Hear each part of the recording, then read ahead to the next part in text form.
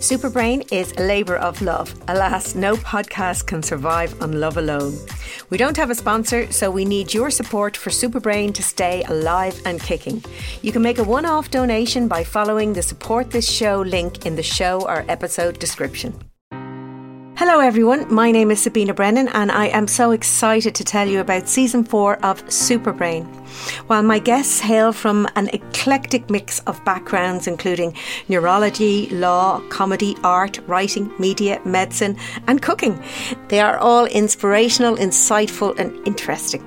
Superbrain Season 4 kicks off on Monday, September 6th with incredible stories of mass hysteria and a fascinating conversation about psychosomatic illness with neurologist, brain detective and author of The Sleeping Beauties, Dr. Suzanne O'Sullivan.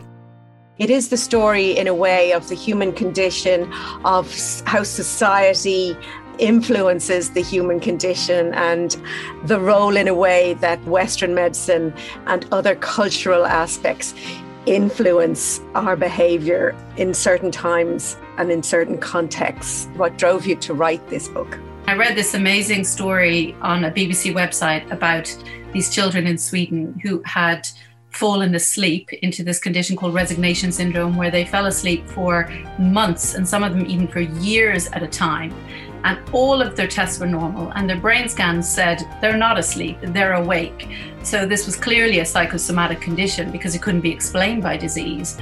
And as the more I learned about the story, the more I just saw examples of what happens to my patients, is how hard it is for people to admit that psychological suffering leads to physical suffering. And I thought, well, here we are again, we're giving mystery names and medical names and we're medicalizing social suffering.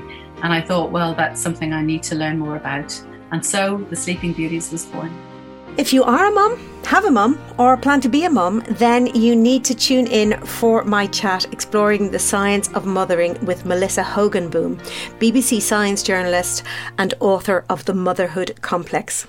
When you look at research done on traditional societies or hunter-gatherer tribes, you can see very different ways of parenting. So there's one that I really loved reading about, the Aka tribe. So the hunter-gatherers in the Central African Republic, they looked at the split of child-caring and the men were doing just as much, if not more, than the women. The women would take the babies on hunts or would just leave them behind with the men. It was the men that would get up in the night and rock the babies to sleep, and this was a real, status symbol.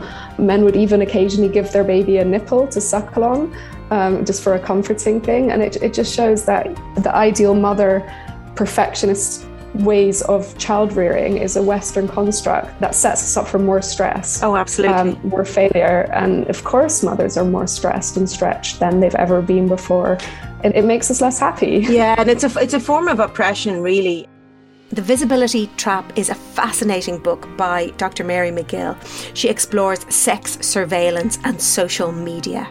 So on social media, this notion of visibility, you cannot make yourself visible without some degree of vulnerability. And that is because and judgment, because these places are absolutely riven with invitations to judge both yourself and other people, and often in a way that is very reactive and not at all reflective or thoughtful or anything like that. But what you get with control is very closely tied to visibility. Certain narratives of control, where we are told that these technologies give us more control over our image than ever before. And in certain respects, that is true, they do, but they also remove control in ways that are absolutely terrifying. Because while you watch the television wasn't watching you. If you use social media in any shape, make or form, you cannot afford to miss this eye-opening and sometimes a tiny bit scary episode. I hope you've enjoyed this little taster. There's lots more incredible interviews in store for Monday's episodes, and as always, I'll be delivering a Superbrain booster shot every Thursday. Subscribe, share and enjoy Season 4 of Superbrain, coming your way on Monday, September 6th.